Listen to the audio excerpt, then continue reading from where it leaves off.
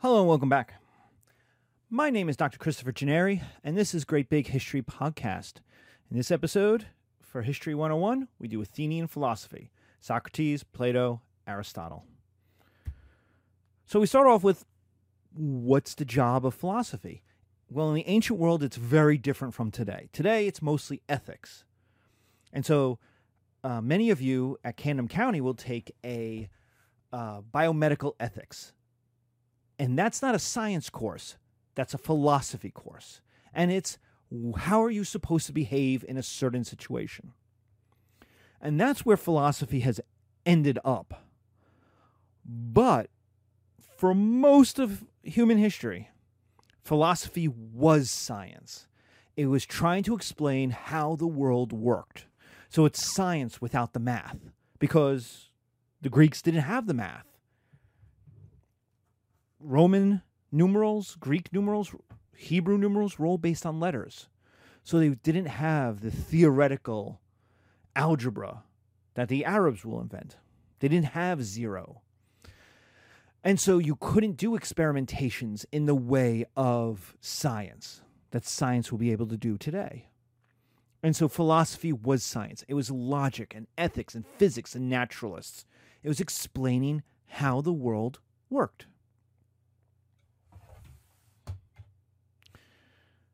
So why Athenian philosophy?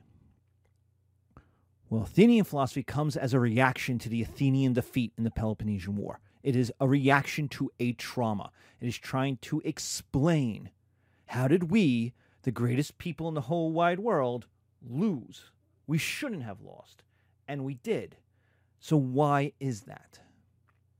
How could this have happened?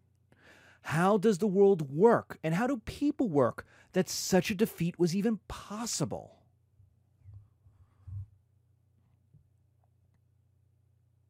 And you see this in your own lives. We've seen, I am a Generation X. I grew up in the wake of the defeat in Vietnam. And you could see it in the movies, you could see it in the TV shows, you see it in the popular culture, that, like, look at Rambo. The Rambo movies, number one, the first one, is a guy who has tremendous PTSD. Just like in Coming Home, just like in The Deer Hunter, just like in Apocalypse Now. These guys have lost the war, and they've come home, and they are broken by the war, and American society is broken. Compare that to part 2, where his body is completely changed, hugely muscular, right? And there's the famous quote, "Do I get to win this time?" That's America trying to figure itself out. Top Gun is a similar kind of movie. Born in the USA is an anti-war, anti-America song. It's about PTSD. It's about homeless vets. It's about being sent to a war you didn't want to fight and coming home to no help. And how did Reagan and Americans use that song? Still use that song now as a patriotic anthem. I was born in the USA. I know this because as a kid in elementary school, I was in chorus. And somebody had the bright idea, since it was a popular song on the radio and popular with Reagan, and we were living in a completely white suburb of New York. So there's a lot of conservative white people in the 80s in that area. They thought, oh, we'll have the little kids sing it, and it'll be great. And so we sang it. And then the music teacher tells you, belt out the Born in the USA song. Sing it as high as you can. Don't even bother with tone. Just sing. Just yell. So we do, right? And we finish, and the crowd applauds. Woo! They get up, and they cheer. Woo! USA, USA. But you had 8-year-olds singing about being sent to Vietnam to kill the yellow man. Think about that. You have 8-year-olds, 10-year-olds singing about how the VA has told them they have no future, how there's no one to help them. Like, think about the disconnect between what the lyrics are saying and how the crowd is reacting to it and what they're making their children do. And so when we talked about this with the Hebrews, right? With the destruction of Israel by the Assyrians, that the Judeans have to figure out, how does the world work? And their answer was, we have a super god. That super god was mad. So it's all of these working out. And a lot of the working out was, we didn't really lose the war in Vietnam. That's one of the big things that came out in the 80s. We didn't really lose. We weren't allowed to win. It was the politicians. It was the liberal politicians. It was Johnson. Well, Nixon lost too, and he was very conservative. But that's the idea, is we were stopped. We could have won. But remember, that generation grew up in the generation of World War II who had won their war. And after the first Gulf War in 1991, George H.W. Bush, the president at the time, said, the Vietnam War defeat syndrome is over. We're winners again. Woo! It's 25 years. It's 25 years since the Vietnam had ended. 25 years. It's a generation. Entire generation of kids. Millennials. The most millennials were now born, had never experienced any memory of the Vietnam War. The Vietnam War was done 10 years before they came along. And America was still obsessed with it. That's philosophy. That's what we're dealing with, this trauma. How does the world work? So we start with Socrates, who had the reputation of being the ugliest man in Athens. So, Socrates, ugliest man in Athens. So, Socrates, we're going to talk about these philosophies in a bunch of ways. We're going to tell you who the person was, where does knowledge come from, how do you learn, why are there dumb people, what did they think of democracy, and what were they famous for, what is their importance. So for Socrates, the ugliest man in Athens, we start with, he's an Athenian citizen. He fought in the Peloponnesian War, which we'll talk about in a later lecture, but it is the Great War of the age, and he survived the defeat at Delium. Delium is a massacre. The army fell apart, the allies fled, the Athenians got slaughtered by the Thebans. To be at Delium, and this is why I'm going to emphasize this, to be at Delium, to survive at Delium, you don't have to prove your patriotism to anybody.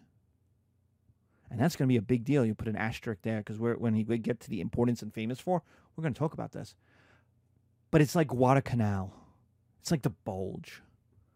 It's Valley Forge. If you're there, you don't need to talk about it. If you survived, you don't brag about it. Because it was a terrible, horrible thing, and lots of people didn't survive.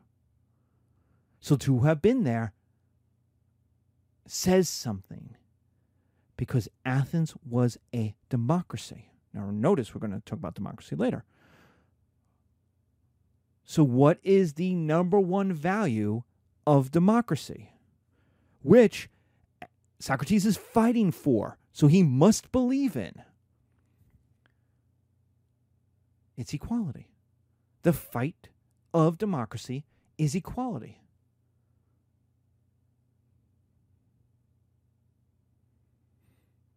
That's the fight we're having right now in 2020, 2021, is over equality. That's what the Black Lives Matter protests were.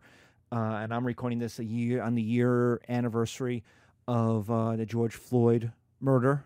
And since the cop was found guilty of murder, we can officially call it a murder. But we are fighting the question of equality. What is equality? Who is equal? Who gets to count? So whether it's the voting bills that are coming out throughout the South on their regulations, that's the word I'll use, on how one can get a chance to vote. They're tightening up those regulations. That's a question of democracy. That's a question of equality. Who is equal? When we talk about racism, we talk about equality. The fundamental, when we talk about misogyny or patriarchy, we're talking about equality. Who is equal? Who is a citizen?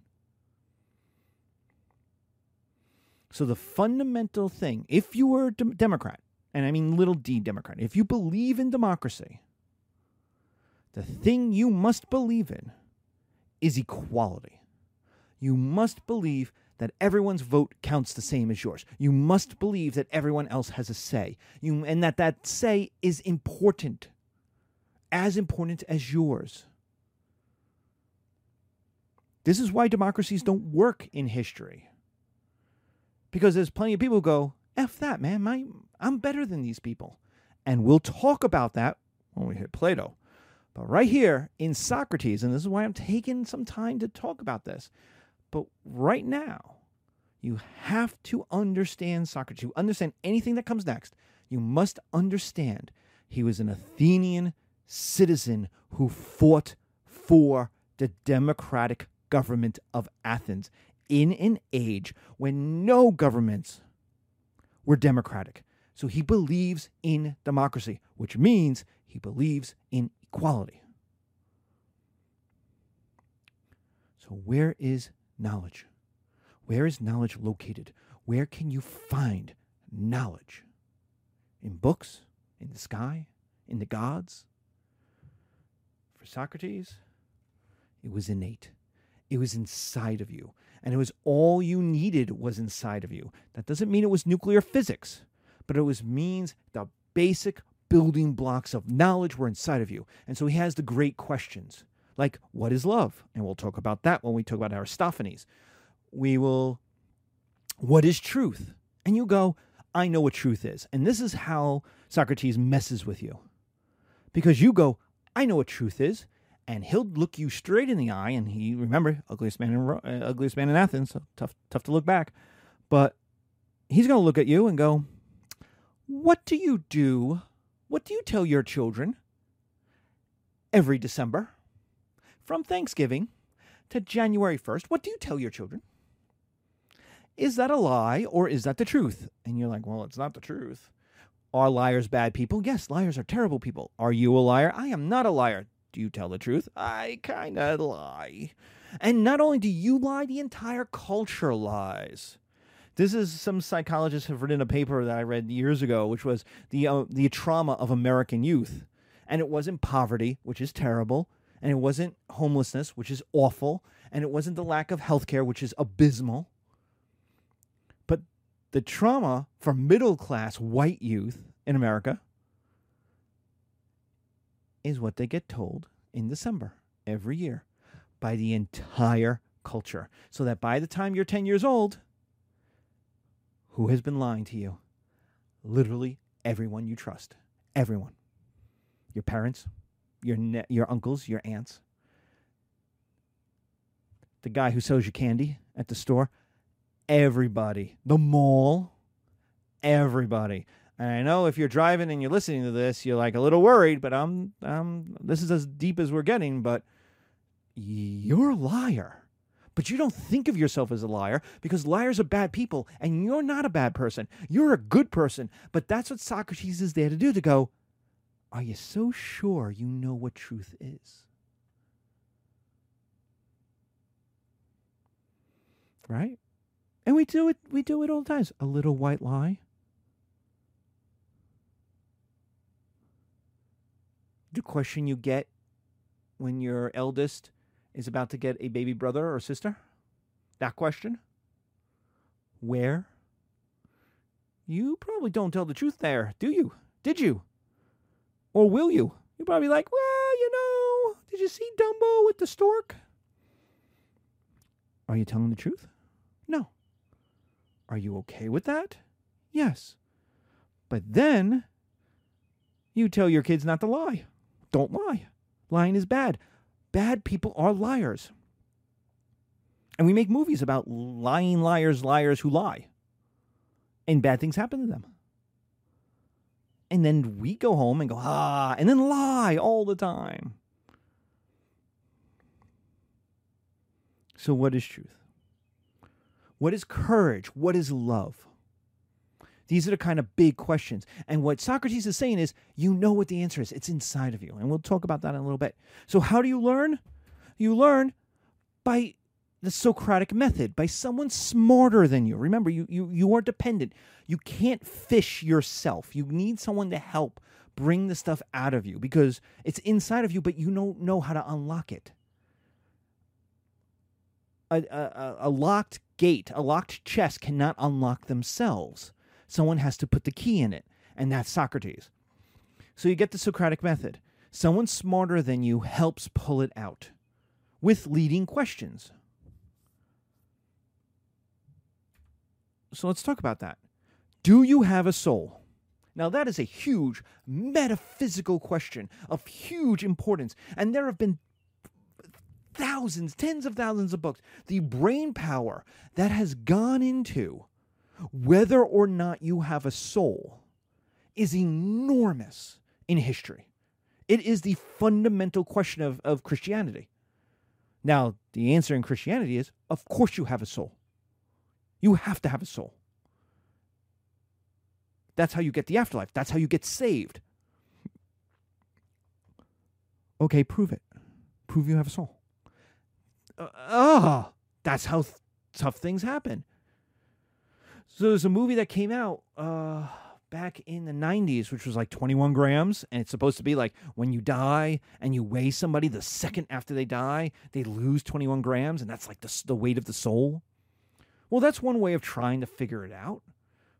But for Socrates and the Socratic method, he don't have a problem. It's not a huge metaphysical question for him. It's a shrug. I'll show you. Socrates talking to Alcibiades. Now, Alcibiades is one of the craziest dudes in all of Athens. He is a fantastic figure.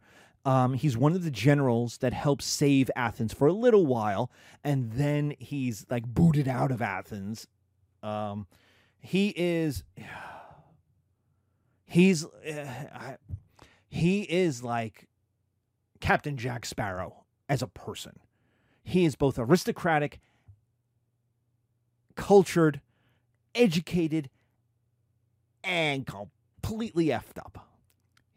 He will have, it's just, he is one of the most, go and read his Wikipedia page. Go and see just the life of Alcibiades in Plutarch. That's really what you should read. Plutarch's Life of Alcibiades, because that's the crazy stuff. He's a fun character. And this is not literally Alcibiades, but there's a point why Plato, when he's writing up this dialogue, is using Alcibiades, but we're not going to get into that, into the more metaphysics of Plato writing about Socrates talking to Alcibiades. But it's important to know Alcibiades is not a nobody. He is a somebody. So Socrates, the shoemaker, for example, uses a square tool and a circular tool and other tools for cutting. And Alcibiades says, yeah, a shoemaker cuts, leather and whatnot with using different tools. Socrates goes, yeah, okay. But the tool is not the same as the cutter and user of the tool, right? And Alcibiades says, of course not. No, the person using the tool is different than the tool. Then what shall we say of the shoemaker? Does he cut with his tools only, or does he use his hands? Well, Alcibiades says, yeah, he uses his hands. Socrates, are you sure he uses his hands? Alcibiades says, yes. Yeah, his hands use the tool to cut the leather. Okay. Socrates goes, and does not a man use his whole body? Like if he's using his hand, isn't the hand attached to his forearm? Isn't the forearm attached to the arm? Isn't the arm attached to the body? Like, doesn't he use the rest of his body too to make the cuts? To hold the tool? And Alcibiades says, certainly. So Socrates says, no, notice Alcibiades has basically not said anything. He's gone, yeah, yep. Socrates, and that which uses, i.e. the person who uses the tool, is different from that which is used. And Alcibiades says, true. The person who uses a tool is different than the tool. Okay. Socrates, then a man is not the same as his own body? And Alcibiades goes, well, that would make sense. The man is using his body to cut the instrument, but the man cannot be the instrument. His hands are not the instrument. So then the man and the tool are different. Socrates goes, then what is he? If a man is not the same as his body, if the man is not the tool, and at the same time the person using the tool, though we've just said the man uses his hands and his body to help cut, to do the action, then what is he? And Alcibiades says, I don't know. I don't effing know. I cannot say. And Socrates, and this is the Socratic method right here. This is the pinnacle of it. Nay, you can say, I know you know it. I know you know it. That he is the user of the body. And the implication is, thus the body and the person must be separate. And Alcibiades says, yes. Socrates says, and the user of the body is the soul? Alcibiades says, yes, the soul. So do you have a soul? Yes, we just proved it. Socrates just proved it in 1, 2, 3, 4, 5, 6, 7, 8, 9, 10, 11, 12, 13, 14, 15, 16, 17, 18, 19, 20 lines. In a conversation, 20 lines and 3 minutes long. We just proved it. Now, this is similar to Aristotle. Aristotle does something similar with his prime mover, the unmoved mover. So you talk about the universe, right? Everything in the universe is in an action, right? People are moving, birds are moving, the wind is moving, the sun is moving, right? Everything is moving. Okay? And it's a basic principle that, and Newton, you know this from Newton, right? That an unmoved object stays at rest. An object at rest stays at rest until something else acts upon it, right? This is a law of momentum.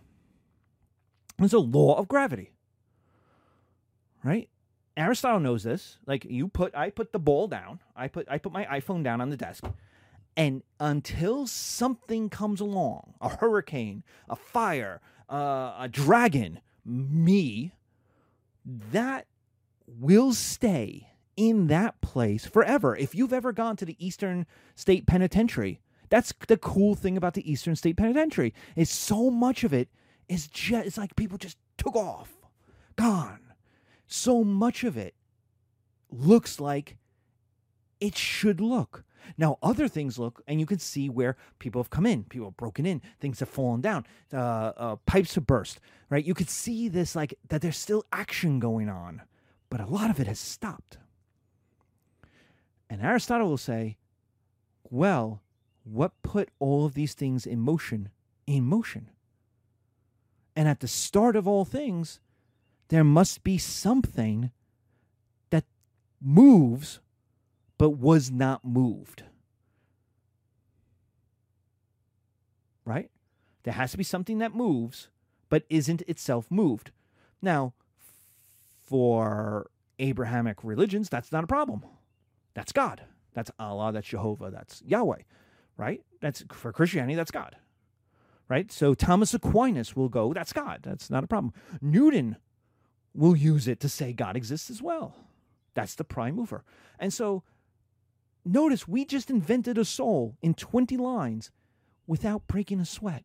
We didn't have to invent any major concepts. That's the beauty of Socrates. And he says to Alcibiades, you know the answer. You know it. You know that the user of the body is not the same as the body itself. You need something that moves the body to do the things the body does. And Alcibiades says, yes, that's true. And so Socrates goes, is that the soul? And Alcibiades says, yeah, it is the soul.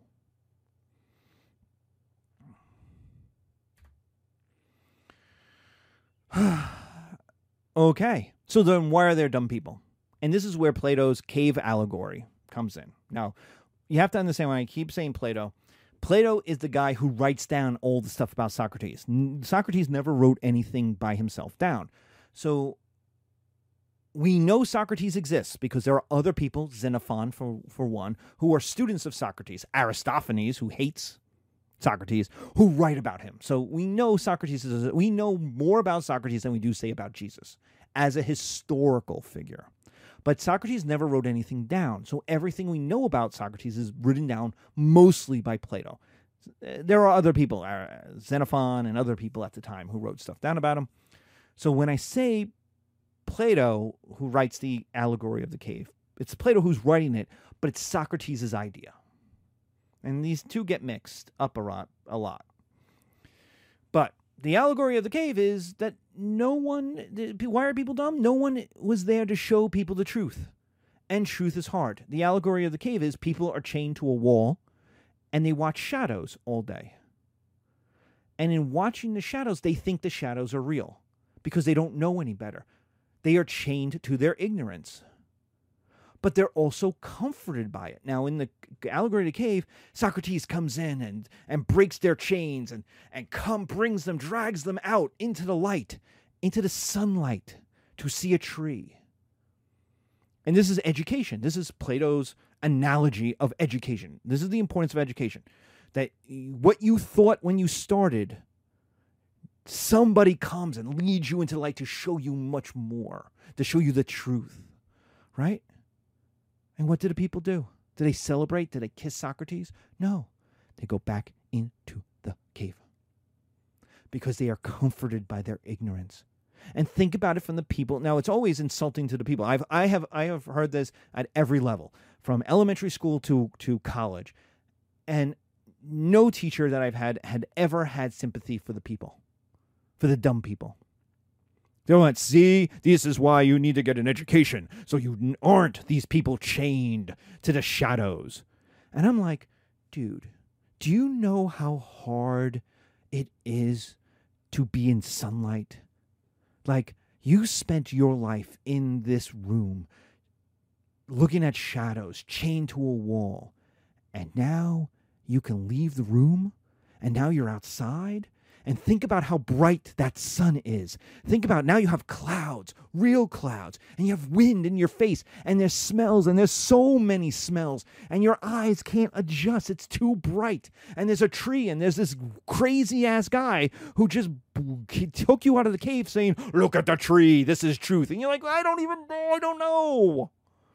It's too much. It's too much.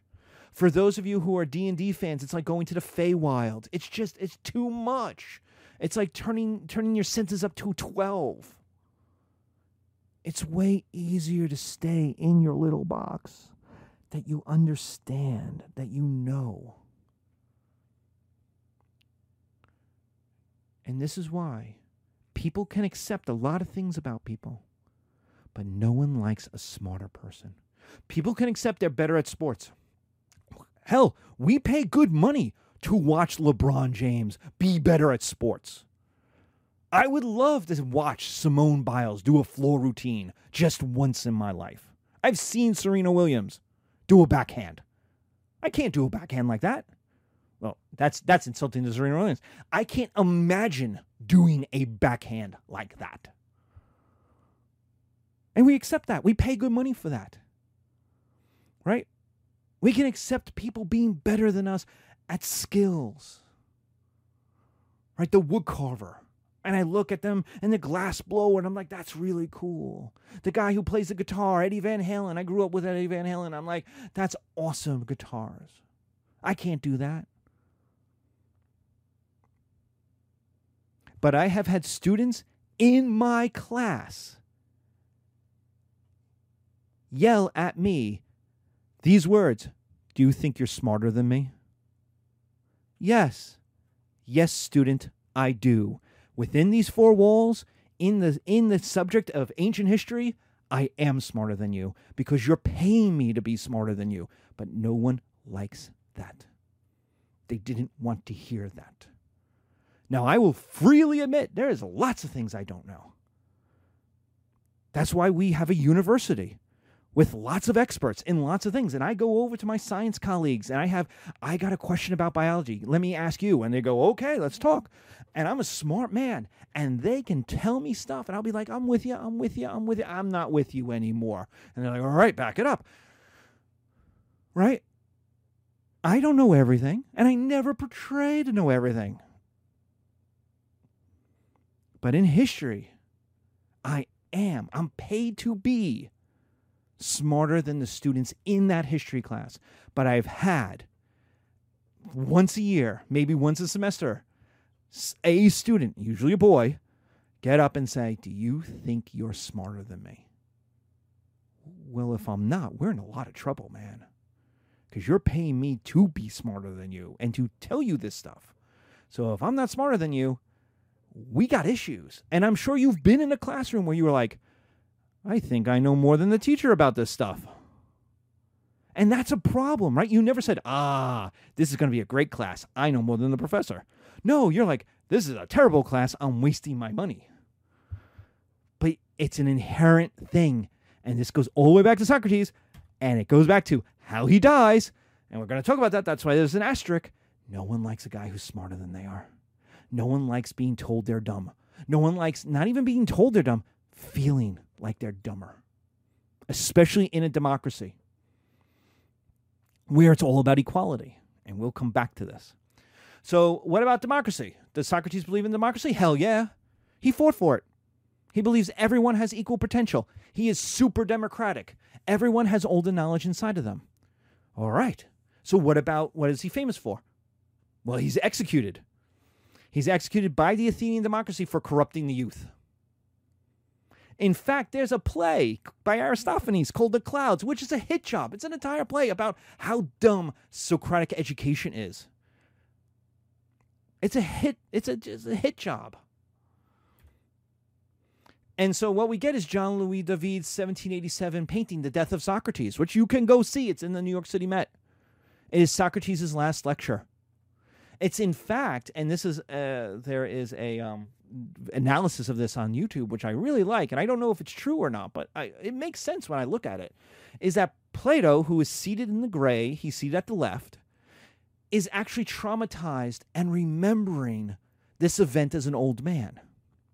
I don't remember which person he's supposed to be in it, other than the old man. I don't know if he's the young man handing Socrates, who's there with one truth, the finger of truth, right? About to drink the hemlock. I don't know if that's him or it's supposed to be Xenophon, but Plato or if it's Plato at his knee, Plato and Xenophon are both supposed to be in this painting. But notice old man Plato is not looking at it. So the idea is that this is an image of the memory exploding out of the back of his head, that he's remembering this trauma. And that what's happening is the people who are leaving in the back are actually leaving Plato, not Socrates. They're saying goodbye to Plato. Bye, Plato. They've just been over. So Plato sees this as truth being murdered by ignorance. Socrates was teaching his students. His students went home. They told their parents. Their parents, who were conservatives, went, oh my God, this is terrible. And they caused a ruckus. We see this all the time, especially in education. We see this all the time of parents being mad about what their kids are learning. I mean, every year there's an article. There's an issue of The Atlantic about sex education. Every year. It was Newsweek as well. Every year. And it's like, why should there be sex education in America? Or there has to be sex education in America. Look at how we're failing our kids.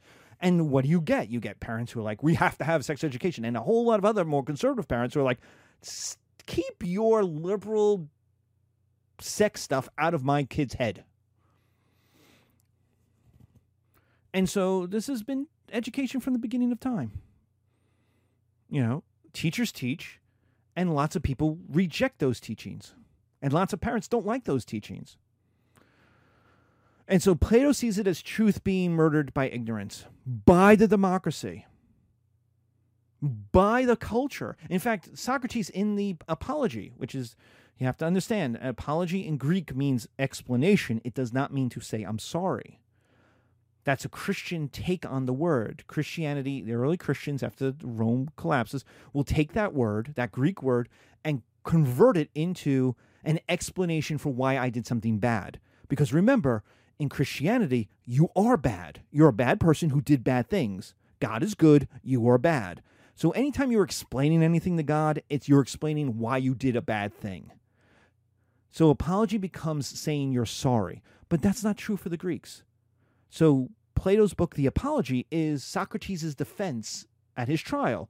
And it's mostly him being like, but I'm not the guy in the movie. I'm not the guy in the movie. I'm not the guy in Aristophanes' play. Because they kept bringing it up. Well, this guy in Aristophanes' play says these really mean things. He's like, that's not me. That's Aristophanes. It's not me. And he's murdered anyway. He's found guilty, and he's given the choice of exile or death. He chooses death, and he chooses suicide rather than being executed. Because it's humiliating to be dragged through the streets and have your head cut off and while you're peeing yourself. So this is much more heroic. He's got his six-pack abs. He's ripped. He's been benching. He's been lifting. I mean, look at his student. Look at the calves on his student in the red. Like that is a dude who knows how to do his squats.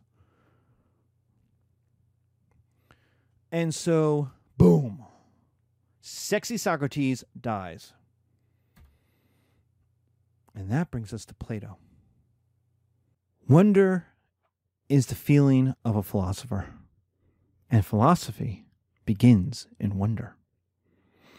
That's a nice quote. That's not going to be much of Plato after this, though, because Plato is traumatized. He is a student of Socrates. He is traumatized by Socrates' death and murder. So he is going to have different ideas. So where does knowledge come from for Plato? The ether is a place you cannot experience, where there are perfect forms, that all things aspire to something. Think of a perfect circle. But only a few people are jacked into the ether, can see into the perfect forms. It is a place you cannot go to, you cannot taste, you cannot touch it, you cannot experience it. It is no matter what rocket ship Elon Musk will create, you can never go there. And what's there? The perfect form of a thing, the ideal, where everything is great. So think about the perfect circle. It is the circle all things aspire to. You cannot draw a perfect circle. There is no perfect circle. They cannot exist. All that can happen is if you think about a circle and you draw a circle, to take out a piece of paper, take out a pencil, take out a pen, and now on that piece of paper, draw a circle. How perfect was it? Was it what you thought of in your mind? And then why didn't you draw what was in your mind? And the answer is you could never draw what was in your mind, because you are not perfect. You are a human. The paper is not perfect. It was made by humans. The pen or pencil is not perfect. It was made by humans. Imperfect things then cannot create a perfect thing. So then the question is, since you have never seen a perfect circle, you've only seen circles closer to what the image in your mind looks like. Where does a perfect circle exist if no one has ever seen one? And don't be like, oh, on YouTube they could draw perfect circles. No, they can't. Why? Because the definition of a circle is every point is equidistant from every other point. Well, every point is made out of atoms. And we know from basic science that atoms move. They're constantly moving. The neutrons are moving. The electrons are moving. So they're never equidistant. They're always moving. If you were to take a microscope, it's like looking at a razor blade. Oh, the razor blade is sharp. It's very straight. It's a straight razor. They call it straight for a reason. Look at it on the microscope. It's not straight at all. It's all these jagged ridges.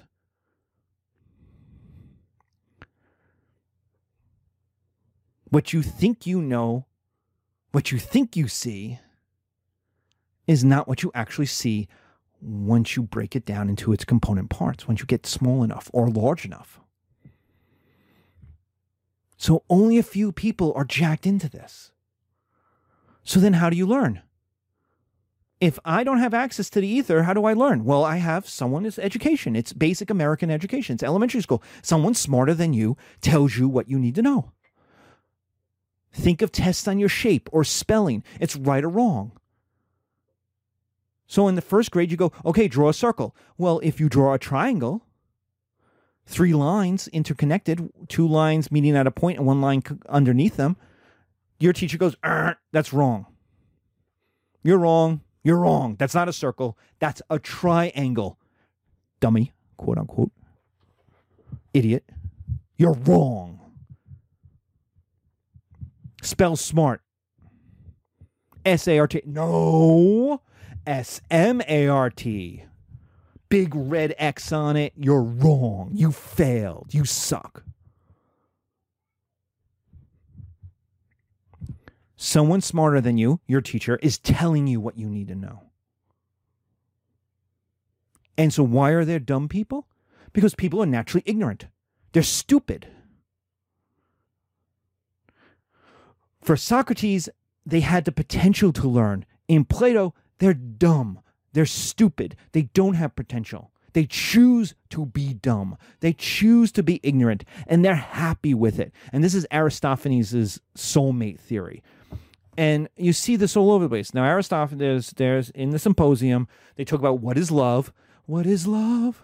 Baby, don't hurt me. Don't hurt me. No more. What is love, right? And there's like 5 dudes all drinking, right? Socrates, Aristophanes, these bunch of dudes. And they go through it. And Aristophanes comes up with the dumbest idea. He's like, the soulmate. See, every human was actually one person with like 4 arms and 2 sex pieces, and they had 1 breast and 1 not breast, and like they were half of everything smushed together. And then the gods cut them in half. And so you spend your life looking for the other half of your body, so you can combine it. You know, you put your pieces together. Woohoo! So Aristophanes kind of has knows certain things. And then Aristophanes, you want a tangent? Aristophanes goes into homosexuality, and he's like, well, this is what you do. Then he says you could cure homosexuality by finding the right woman. So guys, a homosexual is just a guy who hasn't met his soulmate woman yet. Because once he meets his soulmate woman, he'll never want to be gay again. It's like, okay. Hey, this is 2,500 years ago. But that's a tangent. I mean, he's all over the place. And what I dislike about all of this is people then go, oh, that's the soulmate. Isn't this wonderful? And Socrates, like 2 pages later, is like, this is the dumbest thing I've ever heard. Let me tell you what real love is. And then he goes on to explain how it's intellectual.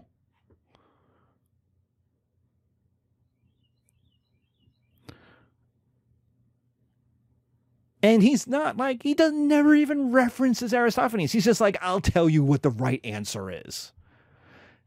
And yet here we are 2,500 years later, and even the study guides that are out there to help kids cheat all end at 193C. They all end when Aristophanes ends his discussion. They don't go to Socrates, who refutes it 2 pages later. They'll go, isn't that nice? Aristophanes and his soulmate.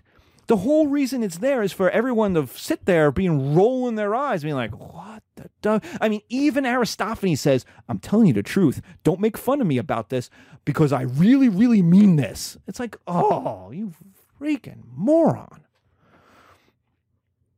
Who could believe such stuff? And now here we are, and I'm watching 20-something-year-old journalists write about movies, and they're like, this is a wonderful love story. It's like Plato describing love. And it's like, not Plato, it's Aristophanes, and Socrates calls it BS. Like, please read the rest of the book. Yeah, blows my mind. Because they choose it. The journalist could have read 3 more pages. They chose not to. They used the thing that they knew. The thing they had been told somewhere in the past. And they just recited it. So to Plato, people are dumb. And they choose it, and they're happy with it. That's how Socrates gets murdered. So does he believe in democracy? No way. He thinks it's an idiotocracy. People are too dumb to run a government. People are not equal.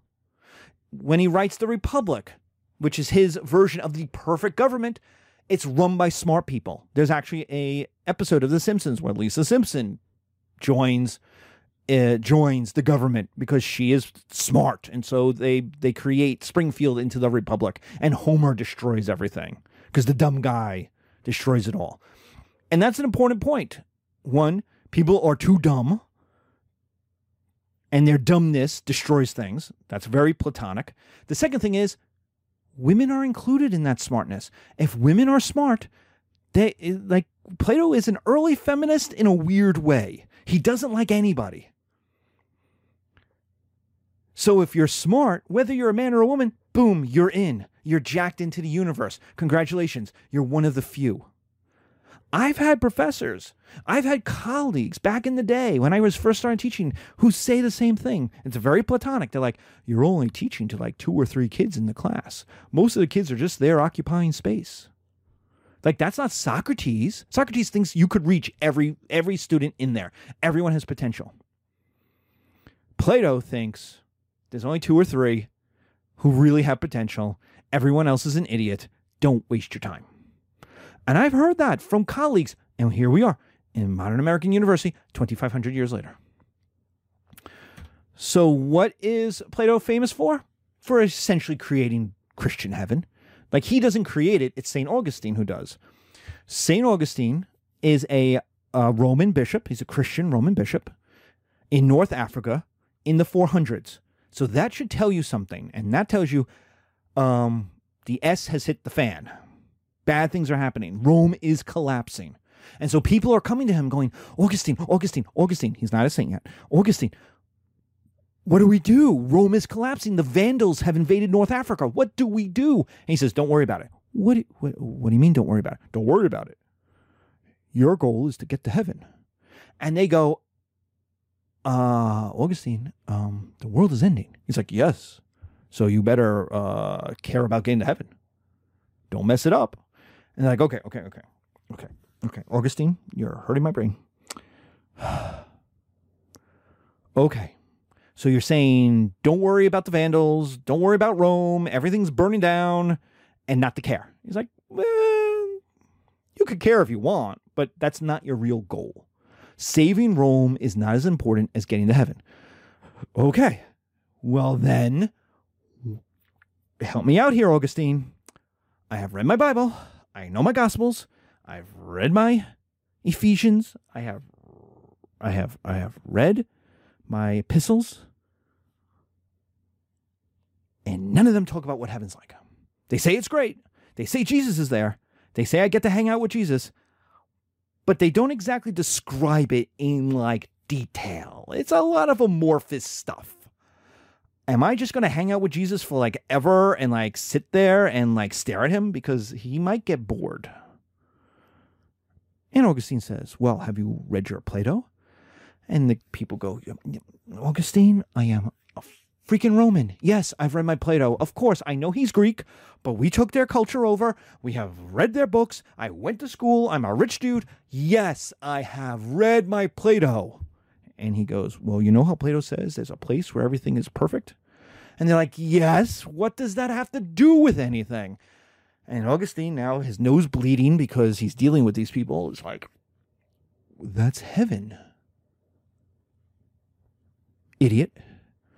And they're like, oh, okay, so what's there? Well, you know how there's Rome? Yes, I know how there's Rome. It's awesome, but it's full of poor people and like dirty people and like disease. And like now there's the Goths burning it down. And you're like, well, none of that exists.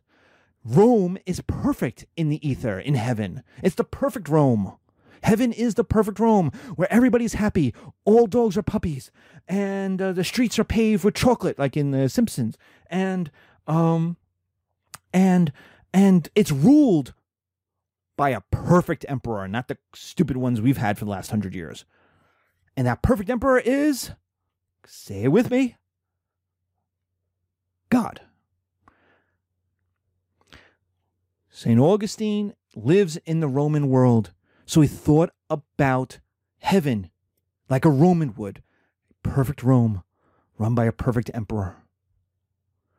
And he creates what is essentially the modern Christian heaven. He took Plato, Christianized it, boom, and now we have heaven. Nobody else has this concept until the Muslims come along and take it from the Christians.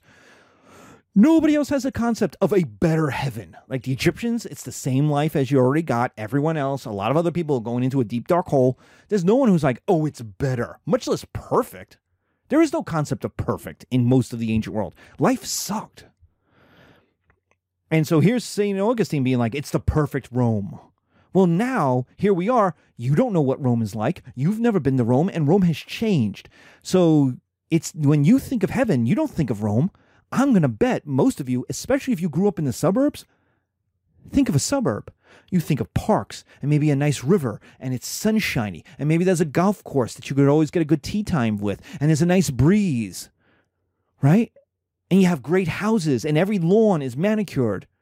Like, what is your concept of heaven? Like, think about it. Write it down. What do you think heaven is like? And is heaven really like a better version of where you grew up? Think about that for a moment. What is heaven like? Is it Disneyland? Is it Disney World? But without the heat and the humidity and without the long lines?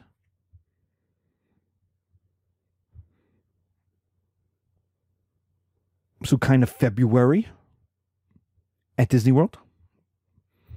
If you've ever been to Disney World in February but before the holidays, you could go, yeah, this is perfect. This is great. No lines. Get right on. No heat. No humidity. So Plato becomes the basis of these ideas, of these. If anything is trying to be perfect, it's Platonic, essentially. It's aspiring. And you've seen this, you've done this. You do it with when you break up with people. You're like, why are you breaking up with me? And you're like, because this is not the relationship I want. I want a better relationship with a better person. Well, how do you know that better person exists? There's a Buffy episode where they're in an alternate timeline and the librarian is like about to smash the crystal that is causing the alternate timeline, and the demon's like, how do you know the other timeline is any better than this? And Giles goes, because it has to be. Like, that's Plato. That's Platonic. It has to be better because everything is aspiring to. Buffy is aspiring to be a world without demons and vampires in it. Otherwise, she wouldn't fight so hard. Right? You read Malcolm X or Martin Luther King. They are giving you a world where there's less racism or no racism. They're imagining a better world than the one they live in. But not like marginally better, but like aspiring to be better. And that's why the I Have a Dream speech is so moving. It's Platonic. Because he's telling you what the better world could look like out in the ether. That out in the ether, there are black and white kids who are playing together, who don't care that they're black and don't care that they're white. And the parents don't care. And that's why you play people cry. They're crying at the I Have a Dream speech. And why it's better remembered than the Mountainside speech, which is a downer. I mean, it's a great speech, don't get me wrong. But it's also like, you'll get there. I might not get there. Well, he's assassinated not long after. But it's also like, that's the Mountainside speech. The other side of the mountain is the speech of, it's going to take work, and it's going to be hard, and it's going to be a struggle, and it's going to be every day, but it will get better. Whereas the I Have a Dream speech is Plato. It is dreaming of, it is seeing of, it is being jacked into a universe of a perfect form, of a better American life. That brings us to Aristotle. Knowledge of the fact differs from knowledge of the reason for the fact. I love that quote, and you know why? Because that's my class. My class is that. What you get a lot of students being like, history is knowledge of the fact. Columbus sailed in 1492. And my class as a professor is the second part of that. It differs from knowledge of the reason for the fact. I don't care about 1492. I care about why 1492 happens. Ha ha ha ha. Plato had this to say about Aristotle. Aristotle is going to break up with Plato. Aristotle is a student of Plato, and he famously breaks up with Plato, and Plato says this about it. And I love this quote because I want you to know that all these guys knew each other, and they all were human. And so they all had, like, Aristophanes hates Socrates, and Socrates thinks Aristophanes is an idiot. And Plato hates, and then Socrates is murdered, and then Plato hates Aristophanes for jazzing up the people, for making them upset. So he's got a hit thing. And then, like, Aristotle thinks Plato's like, dude, get over it. It's been 30 years. Socrates is dead. You got to get over this stuff. And like, so Plato, like, all of these people know each other, and they're all reacting to each other. They're people. So when I use high school as an example, like, this is the Greek world in the 300s. All these guys knew each other. Aristotle, says Plato, has kicked us off. He's talking to his students. So they ask, oh, what is Aristotle doing? Why doesn't he like us anymore? He goes, Aristotle has kicked us off, just as chickens do to their mother after they have been hatched. Plato holds a grudge, man. Plato holds a grudge. He's like, I taught Aristotle everything he knows, and he goes off. But that's the way parents are, right? You know, your kids leave for college and you're like, and then they come back knowing stuff you never knew. And you're like, freaking kids. So Aristotle is Plato's student. And he thinks Plato is full of it. He thinks Plato's wrong. He will be the eventual teacher of Alexander. And that may be, pound for pound, the greatest class of students ever assembled. There's about 12 students in it. They are the Macedonian hierarchy. They are Macedonian nobility. There's Alexander, who will go on to conquer Persia. There are, my count might be wrong, but there are 3 future kings in that class. They're all going to be generals. They're all going to be great soldiers. They're all going to move on to great things. They are going to be the conquerors of the world. And that's how school, let's be honest, that's how school, my idea is that how school should be. It should be 15 kids and a teacher doing a class. And shouldn't really be more than that. It should be 10 to 15 kids, because you need enough that you have enough people to bounce ideas off of. You can't have 2. You can't have a class of 3. Like, it just doesn't work. That's private study. Here's your book. Here's your questions. Go off and do what you need to do. Like, a good class is you bring people, but 40 people is too many people. They crowd out everyone's ideas. There's no space to breathe. So modern American industrial education doesn't work either, where you put 40 kids in a class. The only thing you could do is platonic. The only thing I can do is give you the information and say, okay, learn it. Because we can't sit and invent stuff. There's not enough time. So Aristotle will go on to invent the scientific categorization of plants and animals. He thinks, now just so you know that he's not perfect in everything, he thinks women are malformed men. And this is why we end up with science. Because science by 1500 is realizing Aristotle's wrong about stuff. But the problem is everyone, and we're going to get to this importance and famous for, everyone thinks he's right. He is the most famous. He is considered to be the smartest man who ever lived in Europe. Smarter than Aristotle. Smarter than Plato. In the Middle Ages, he is the founder of science. He is on which all science is built. So if you want to be a scientist, if you're Francis Bacon, if you're Galileo, if you're later on Newton, everything you're doing is having to make reference to Aristotle because everyone assumes Aristotle's right. So you have to tell people not only why you're right, you have to prove beyond a shadow of anyone's doubt Aristotle is wrong. And this is where he thinks women are malformed men. So he takes kind of the Platonic idea that all humans should be men. Men are awesome. Now we've talked about this. That's cultural. That's not has anything to do with biology. It has to do with farmers being farmers and the work and all that kind of stuff. But he thinks women's bodies are supposed to become men's bodies. And they just he looks at their dingle. He looks at a man's dingle hopper and a woman's lack of a dingle hopper and says, see, if you just, did what Bill Cosby made as a joke in himself in the 80s, where he tells the story of he has a daughter and his father comes up and goes, son, you left the stem off the apple. And he's like, well, it's a girl. Thanks for being a great granddad. Not all children have to be boys. And he's like, well, if you hold their nose and you blow into their mouth hard enough, just saying. And Bill Cosby tells the joke, and the crowd is laughing their ass off because he's like, I don't know, I'm tempted to be like, which is saying, I don't really want a daughter, I wanted a son.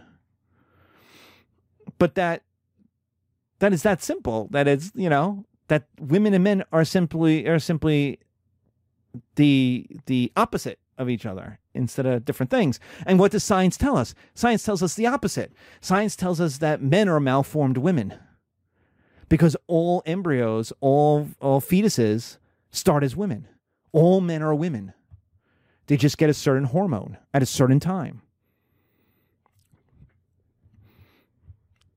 And we all know that you're not going to get the same hormone, the same quality of hormone, the same timing of hormone as everybody else. So there's no reason to say, oh, well, all of these whether it's gay or trans or have nothing to do with biology. Of course they have something to do with biology. They have something to do with culture too, but they also have something to do with biology because it's all chemistry. And, but we're all women. We're all women. We all start as women. It's just an accident that I'm a man. And it's even more of an accident that I'm the kind of man that I am. Biologically speaking, it's even more of an accident that I'm the kind of man that I am culturally speaking, that I'm white, I'm American, I'm a Christian, I'm all these various things, right? I'm middle class or upper middle class, I'm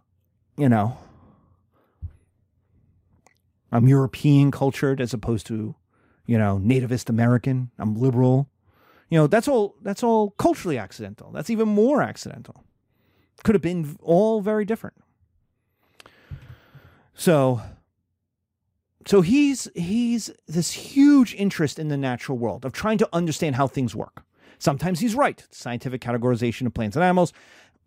My Swedish scientist Linnaeus will update Aristotle. Not so much throw him out, but update it because by the 1700s, there's so much more knowledge of how animals behave, act, work that Aristotle didn't know. He didn't have access. So now you have so much more knowledge, and Aristotle's, organizational spreadsheet didn't work anymore. So Linnaeus, a Swedish historian, a Swedish scientist, updates it, and that's the modern system we use today. So where is knowledge for Aristotle? Well, it's all around us. Remember, he thinks Plato is wrong. Plato thinks no one can access knowledge. Now, and Socrates thinks it's inside of you, and you need help accessing it. So Aristotle says, no. It's all around us. It's in nature. You can see it. You can touch it. You can experience it. It's everywhere. Knowledge is all around us. You can feel it in your bones. So how do you learn? By observation. You go and you look at it. You want to know how a river works? Go and look at it. You want to know how fish swim? Go and look at them. It's not experimentation. That's later. That's 1500 science. Why? Because that's manipulation, right? You start with a theory. I think if all mouses do is eat bacon 24 hours a day, they will explode. Well, there is nowhere in nature that a mouse is going to eat bacon 24 hours a day. So what do you have to do? You have to manipulate nature so that you could create the mouse who then eats bacon 24 hours a day, right? You have to create that situation. And then you observe this manipulated situation. That's not Aristotle. That's modern science.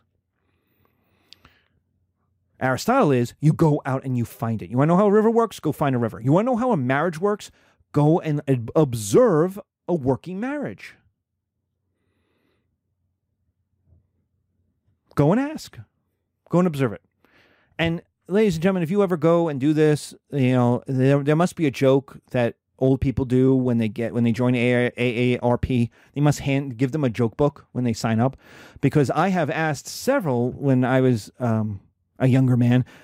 I asked several people, like, "Sir, you have been married 60 years. What is your advice?" And all these guys all old men give the exact same joke when they start. "Well, I turned off my hearing aid back in 1991. See, you stay married by not listening to your annoying wife. It's right out of the Flintstones.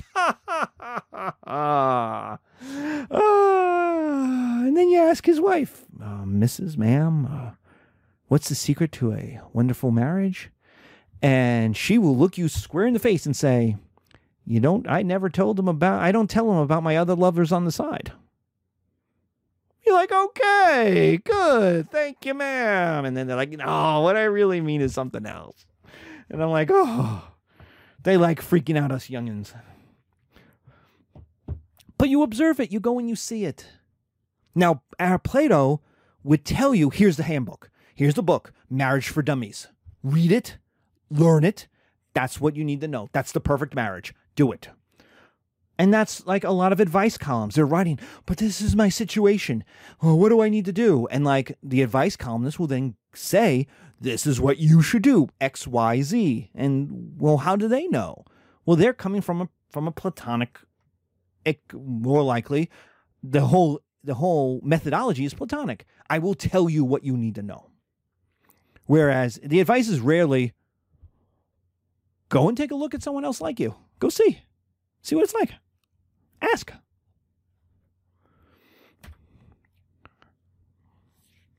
Why are there dumb people? Nature is accessible. So ignorance is a choice. You're choosing not to know. You choose not to know. You choose not to go to the river. You choose not to look at that marriage. You choose not to open up the book. You choose not to go to class. You choose ignorance. It's easier. You could do it, but you don't, because it's hard. So there are dumb people. They have potential, but they choose not to do it. What about democracy? Well, the same. It could work, but people have equal potential. They could do democracy, but they're likely to choose an easier path. And so democracy may start good, but it will degenerate into selfish tyranny. It's Oprah saying, "You get a car, and you get a car, everybody gets a car." It's bribing the masses. It's some dude knowing he needs the most votes. So what is he going to do? Give the people what they want, not what they need. Those were 200 rich white people in that audience. Do you think they needed a car? An extra car? No. They all got to the studio somehow. But they all got a car. And they love her. And it's a meme. It's now a meme. You get healthcare. You get healthcare. Everybody gets healthcare. It's a meme. Right? You type in, you get a car, meme, and you get all kinds of things, from gay marriage to opium and meth to all kinds of stuff, right? They make fun of it, right? But that's what Aristotle worried about, is the idea that you would just get bribed to get the votes. You just get money or stuff in exchange, that you would get what you want, not what you need, because it's easier. And you don't ask questions. And so the tyrant would do what they want. And by tyrant, it doesn't mean like a violent guy. It just means a non-democratic ruler. And so the tyrant gets power, the people get a better life, and they don't ask questions, and the tyrant does various different things. So in some ways, there are modern countries that work this way. They promise peace, they promise security, they promise money, they promise healthcare, they promise, they promise things. Just don't question who's in charge. Just leave us in charge. And when we have a quote-unquote election, you know who to vote for. And there will honestly be no one else to vote for. So what is he famous for? He's famous for being the smartest man alive to ever live. He is the basis of medieval knowledge. Now, is he the smartest man to ever live? Who knows? But that was his fame. If he said it, it was considered true in the Middle Ages. He's the philosopher. Not Plato, not Socrates. It's Aristotle is the philosopher. So you see things like in Shakespeare, the philosopher said, people would quote Aristotle. If you could quote Aristotle, you were right. So science, to argue against Aristotle, had to be right 100% of the time. Think about your scientific method. Those of you who are science people, right? You have to make your theory, you have to collect your evidence, you have to do your experiments, you have to collect your data, and then it has to work. And then when you give all your stuff to somebody else, they have to follow the scientific method. They have to follow steps 1 through 12 exactly, and that has to work exactly the same. For science to be science, it has to be right 100% of the time. Why? Why such a high standard? Because everyone assumed Aristotle was right, and science is saying, we don't think he is. We think the earth revolves around the sun, not the sun around the earth. We think men and women are different, or maybe men are even women who have become men, not the other way around. We think, and they go on and go on and go on, right? That white light isn't white. It's in fact multicolored. And if you've read The Lord of the Rings, there's a discussion about this, where Saruman is he shows up in his new robes, these so gaudy, giant rainbow robes, and Gandalf is like, WTF? You were Saruman the White. And he's like, I've upgraded, I've leveled up. And he goes, I haven't changed. And Gandalf's like, look at you. You're this gaudy explosion of color. And he's like, but isn't white all colors within it? And you're like, yeah, but dude. So here it is. It's right. It's even in Lord of the Rings. This is what we're talking about, right? So Aristotle's white light is white. It's pure. It's good. It's this. And here comes Newton being like, well, if I take it through this piece of glass, it turns out it breaks up into all these different wavelengths. That white light isn't white. It's a combination of all the different colors. And every artist in the world says, nah, man, F that. When I take all my colors and I mix them together, I get mud. I do not get white. The idea is that white is the lack of color, not all of colors. And yet here's Newton saying white is all of colors. And here's Aristotle being 2,000 years earlier being white is pure. White is the lack of color.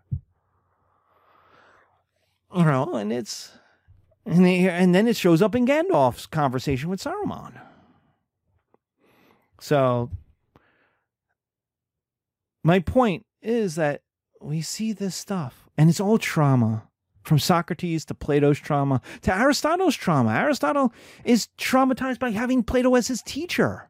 And being he must have sat there being no, this is wrong. This is wrong. This is wrong. This man doesn't know what he's talking about. And he had to go invent a whole new way of philosophy, a whole new way of education. Think about how traumatic that is. You could hate me and hate my class, and you may think I'm wrong. None of you are probably none of you are going to go off and invent a new form of history because of it. Aristotle did. So it's all trauma. And it's trying to understand that trauma. It's trying to understand the world that's built upon that trauma. And it's trying, in some ways, to understand who people are and why do they do what they do. And who do they have to be this way? All three of them. That's why we do the Why Are There Dumb People? Because all three look at people and go, you could be so much better. Why aren't you? Why don't you want to be? Why are it's in one of the earliest Office episodes, right? Why are you the way you are? Right? Isn't that Michael Scott says that? Why are you the way you are? Or what makes you the way you are? That's these philosophers. What makes the world the way it is? What makes people the way they are? You could be so much better. Why aren't you?